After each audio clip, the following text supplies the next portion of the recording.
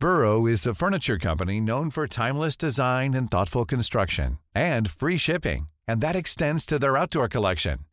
Their outdoor furniture is built to withstand the elements, featuring rust-proof stainless steel hardware, weather-ready teak, and quick-dry foam cushions. For Memorial Day, get 15% off your Burrow purchase at burrow.com/acast, and up to 25% off outdoor. That's up to 25% off outdoor furniture at burrow.com/acast. Hello? Hello? Podcast Network Asia. The characters and events depicted in this podcast are entirely fictitious. Any similarity to actual persons, living or dead, is purely coincidental. This episode contains languages that some may find harmful and disturbing. Listen at your own risk. Welcome to Quickie, a podcast filled with Filipino short stories for your listening pleasure. In this episode, we present to you Motel.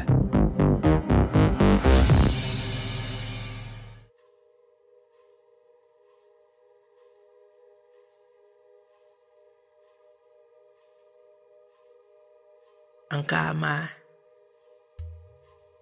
Isang telepono sa tabi ng kama. Ang menu at kung ano-anong flyer sa tabi ng telepono. Ang mga pader.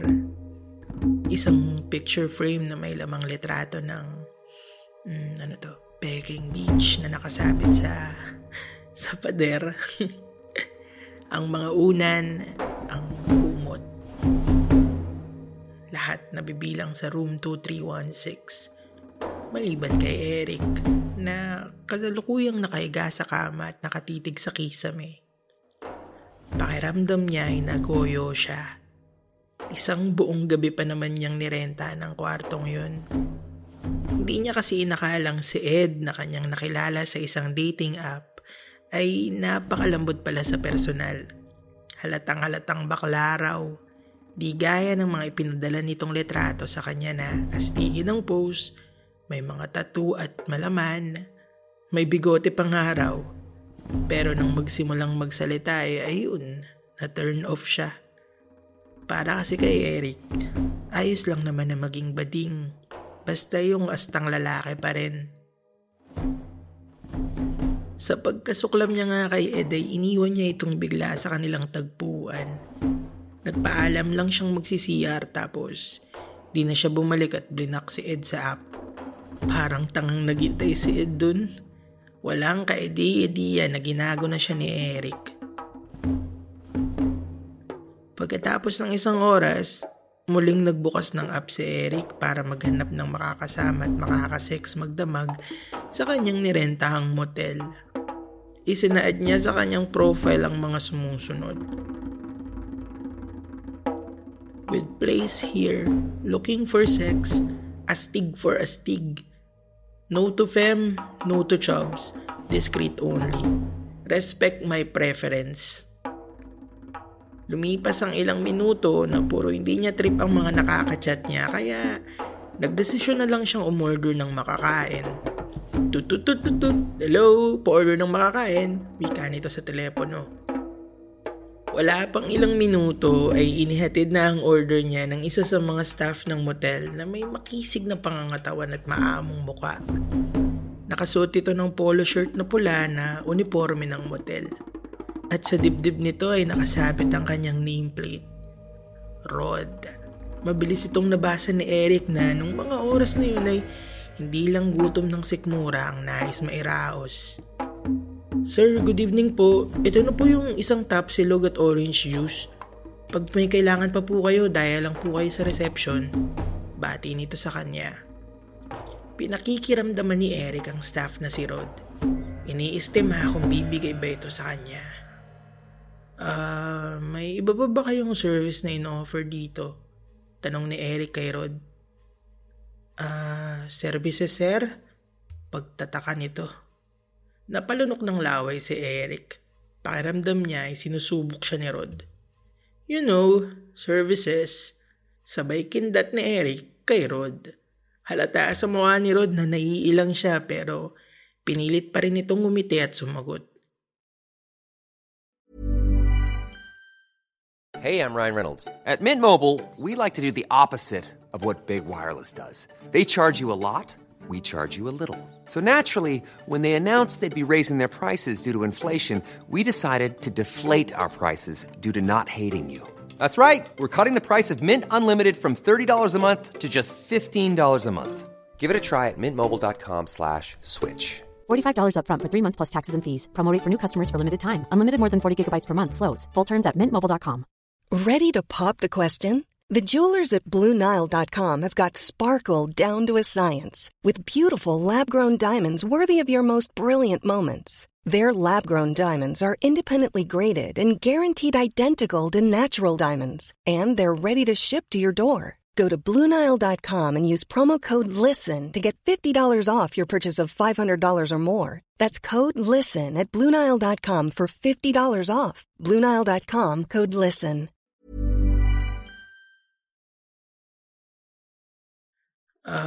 May iba ba kayong service na in-offer dito? Tanong ni Eric kay Rod. Services sir? Pagtataka nito. Napalunok ng laway si Eric. Pakiramdam niya ay sinusubok siya ni Rod. Services. Sabay kindat ni Eric kay Rod. Halata sa mukha ni Rod na naiilang siya pero pinilit pa rin itong ngumiti at sumagot. Naku po sir, hindi po kami nagaganyan dito eh. Sabay kamot sa ulo. Lumapit si Eric kay Rod at hinawakan ito sa braso. Magbabayad naman ako. Ito naman, parang di ka pa sanay sa ganito. I'm sure hindi lang naman ako ang nag-alok sa'yo nito dito. Lalo pa ganitong klase ang trabaho mo. Mabilis na dinakma ni Eric ang pagkalalaki ni Rod na ikinagulat nito. Sir, pasensya na po, hindi po talaga. Dahil na lang po kayo kung may kailangan pa kayo. Nagmadaling umalis si Rod sa kwarto. Sinundan pa siya ni Eric sa hallway pero kumaripas ito ng takbo. Nang babalik na siya sa kwarto niya ay nagulat siyang makita at makasalubong si Ed na may kasamang ibang lalaki. May yosi sa bibig, kulay pula ang buhok at may eyeliner na itim sa mata. Astig. Napangisi si Eric dahil sa isip-isip niya. Napakaruming tignan ang ipinalit sa kanya ni Ed at hindi siya nagsisising iniwan niya ito.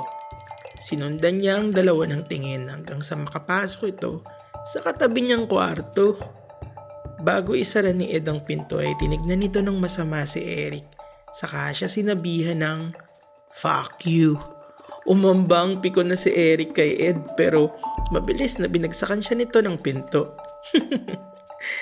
Parang umuusok ang tenga na naglakad si Eric sa kanyang kwarto. May pasuntok-suntok pa sa una, nakala mo naman ay pagkalakas-lakas niya sumuntok. Sa inis ay hindi na niya nakain ng in-order na tapsilog at nahiga na lang sa kama. Ilang saglit pa ay nakarinig siya ng may hinang halinghing mula sa kabilang kwarto. Puta, ang sarap mong sumubo Mas lalong naging malinaw kay Eric ang mga tunog na nanggagaling sa kabilang kwarto nang idikit niya ang kanyang tenga sa pader na namamagitan dito. At ang ina mo mamaya kakantutin kita. Sige, gawin mong lollipop yung titi ko. Ang sarap po. Ina, halikan mo ako.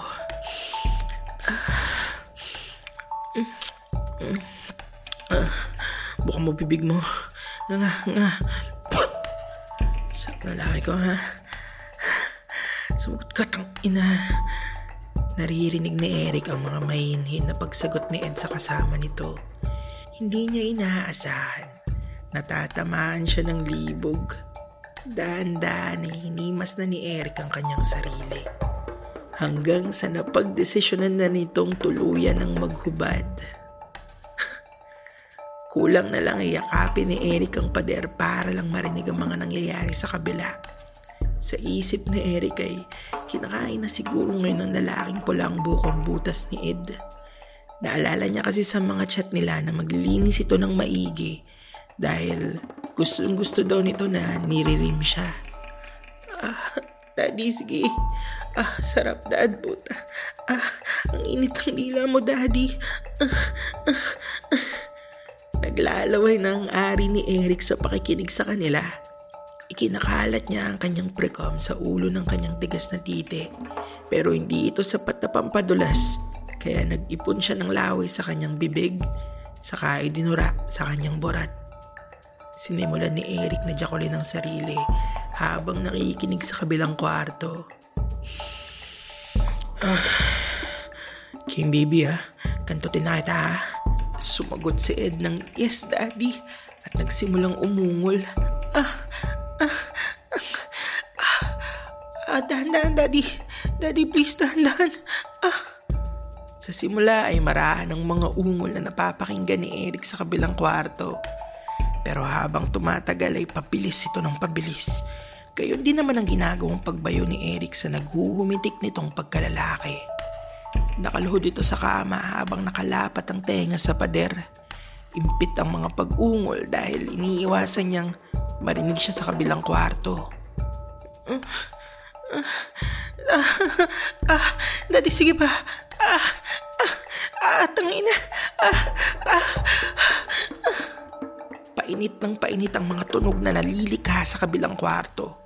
Mula sa mga naghahampasang laman, malapot na mga paghahalikan, marahas na murahan hanggang sa mga hindi na magkandamayo na ungulan.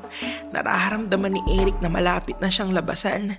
Dinadahan-dahan niya ang pagbabate pero hindi na niya mapigilan ang likidong nagpupumilit ng lumabas sa kanyang borat. Tinanggal niya ang kanyang tenga sa pader, saka nakaluhod na ipinatok dito ang kanyang tamod.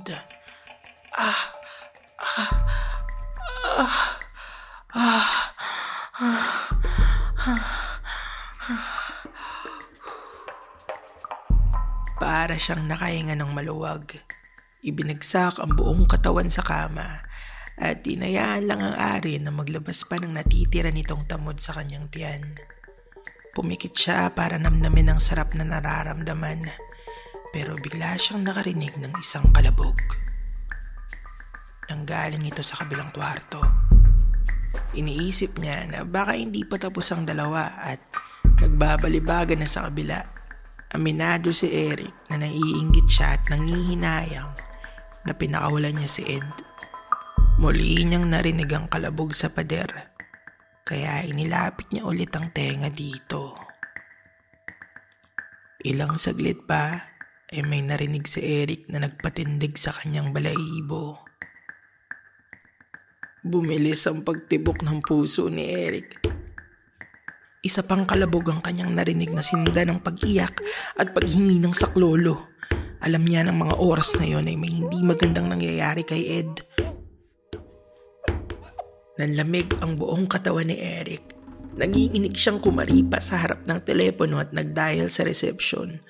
2 beses ito nagring bago sagutin ng motel staff na si Rod na kanina ay hinipuan niya. Magandang gabi po, ano pong may paglilingkod ko sa kanila? Bungad ni Rod. Nanginginig ang boses ni Eric na sinabing may nangyayaring hindi maganda sa kabilang kwarto. Sa tingin niya ay may krimen na nagaganap, kaya pinagmamadali niya si Rod na tumawag ng mga polis. Saglit na hindi sumagot si Rod. Nagbuntong hininga saka sinabing, Sir naman, kayo lang po ang guest namin sa floor na yan eh. Hindi makapaniwala si Eric sa narinig. Hindi niya alam kung anong sasabihin kay Rod. Habang nasa telepono, ay biglang may kumatok sa pintuan ng kwarto kung nasan si Eric. Hysterical na nagsisisigaw si Eric at sinabing magpaakyat ng guard o kahit na sino dahil kinakatok siya ngayon ng nasa kabilang kwarto at natatakot na siya. Sumilip si Rod sa CCTV. Wala namang tao. Sa isip-isip ni Rod, style lang ito ni Eric para makascore sa mga staff ng motel. Para sa kanya, sasakyan niya na lang ang trip nito. Sige po sir, papakitin ko po yung guard. Sabay baba ng telepono. Imbes na rumispondi kaagad ay hinayaan lang ni Rod si Eric doon kasama ang kama, isang telepono sa tabi ng kama, ang menu at kung ano-anong flyer sa tabi ng telepono. Ang mga pader, isang picture frame na may lamang litrato ng Peking Beach na nakasabit sa pader, ang mga unan, ang kumot. Lahat ay nabibilang sa loob ng 2316. Maliban sa kanya.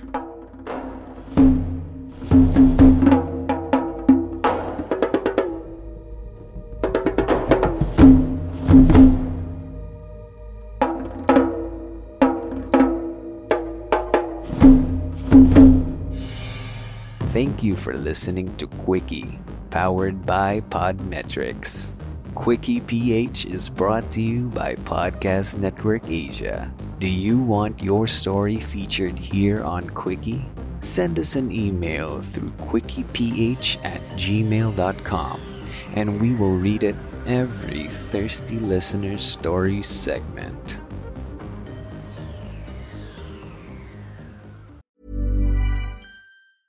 Even when we're on a budget, we still deserve nice things.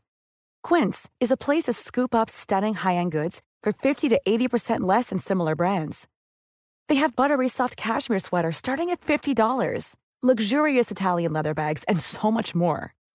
Plus, Quince only works with factories that use safe, ethical, and responsible manufacturing. Get the high-end goods you'll love without the high price tag with Quince. Go to quince.com/style for free shipping and 365-day returns. This podcast episode is based on or is inspired by true events. Unless otherwise indicated, all the names, characters, businesses, places, events, and incidents in this podcast are either the product of the podcast creator's imagination or used in a fictitious manner. Any resemblance to actual persons, living or dead, or actual events is purely coincidental.